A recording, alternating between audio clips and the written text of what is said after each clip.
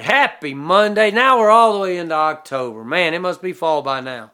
Romans 6:11-14. So, you too consider yourselves dead to sin and alive to God in Christ Jesus. Therefore, do not let sin reign in your mortal body so that you obey its desires, and do not offer any parts of it to sin as weapons for unrighteousness, but as those who are alive from the dead, offer yourselves to God, and all the parts of yourselves to God as weapons for righteousness.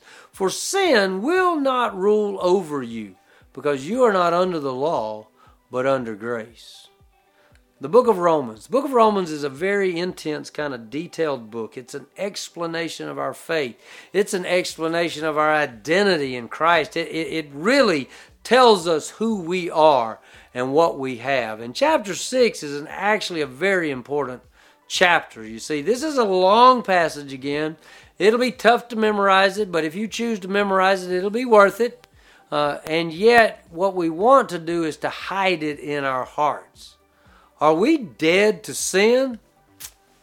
Simple answer, yes and no. Not so simple, right? We are to consider ourselves dead to sin. Consider. This is a mental exercise. We know who we are by justification and righteousness, and yet sin still abounds around us. Even Paul confesses the sin that abounds in us, and yet we are to make that mental exercise. Consider yourselves dead to sin.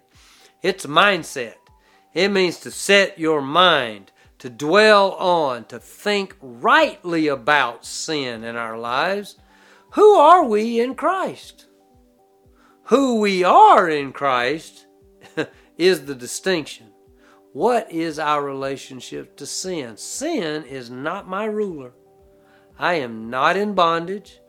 When I sin, I am not condemned. Sin is not my Lord. Romans 6:11-14. So, you too consider yourselves dead to sin and alive to God in Christ Jesus. Therefore, do not let sin reign in your mortal body, so that you obey its desires.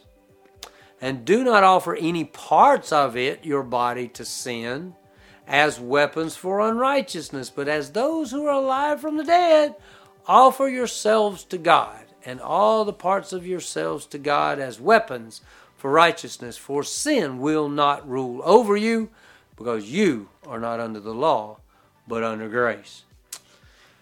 This will be a great passage to consider this week. See you tomorrow.